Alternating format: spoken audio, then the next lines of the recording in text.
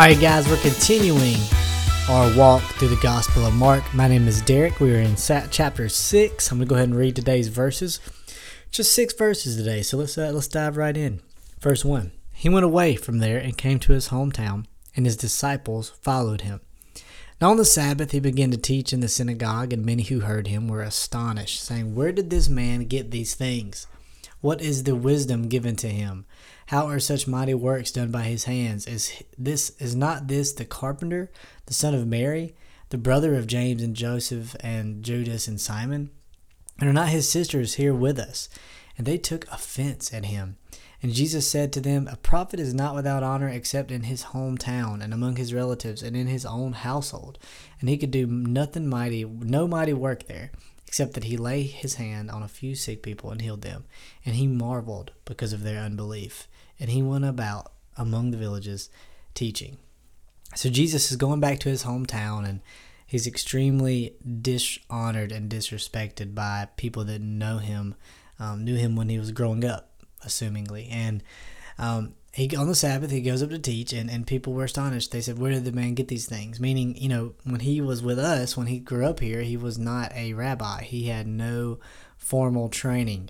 This man was, how did he become so powerful in this? How did he get these group of disciples?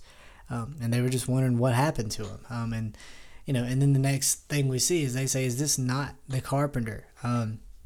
This was definitely not a compliment. They were pointing out Jesus' lack of theological training, his upbringing from basically nothing and a really low role in society. Carpenters, by the way, aren't just builders of wood. Jesus probably used stone just as much as he did wood, because stone was a lot more available and common during that time. But regardless, he was a builder, which is pretty cool, by the way, to think of Jesus as a builder, because that's what he does in our lives. He thinks he builds us up. He builds something from nothing, and I think that's what God's role is in our life. But we see that they also say, he was son of Mary, and this is, again, not a compliment. This is also an insulting term, to be referenced as the son of someone instead of the son of the dad in those days was dishonoring, and it probably underlines some questions that people have, the legitimacy of the birth of Jesus being from God, and that Mary didn't cheat on Joseph. Maybe that was something that was still a struggle for him, and so I think this is something he definitely struggled with, and probably you've got to think hurt his feelings at the least, right? And so these are people that knew him well, people that knew his family. He mentions that he had brothers and sisters sisters that were still there living with the family and supporting the family.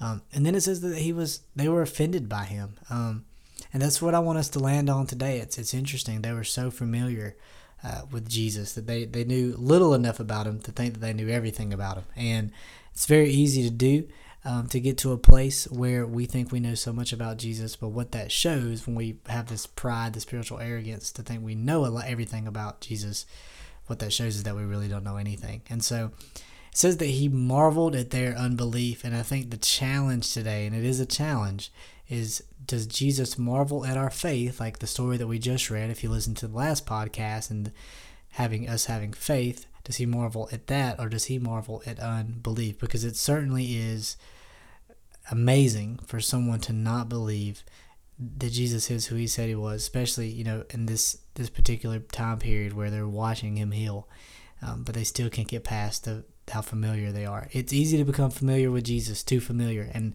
my prayer for us today is that we don't become so familiar with the presence of Jesus that we forget who he is and we forget what he's able to do. And so my prayer for you is that we don't marvel. God doesn't marvel at our unbelief, that he marvels at our faith. And just like Jesus, that when we are disrespected, and whether it's in this way or any way, that we, as he goes about the villages teaching, that we keep on doing what God wants us to do. So just a little snippet for today. Hope you guys are enjoying the podcast. I know I am. This is a passage that stuck with me as a young man when I was in ministry, and it encouraged me to keep going no matter what people around. When you go back, I don't know if you've ever like maybe you go, me being in ministry, when I go back to the church that I grew up in, I'm still just little Derek. You know what I mean? I guess I'm little no matter where I go because I'm kind of short, but you know what I mean? They see me as a kid still. So I definitely understand to some extent what this feels like, and it doesn't feel great.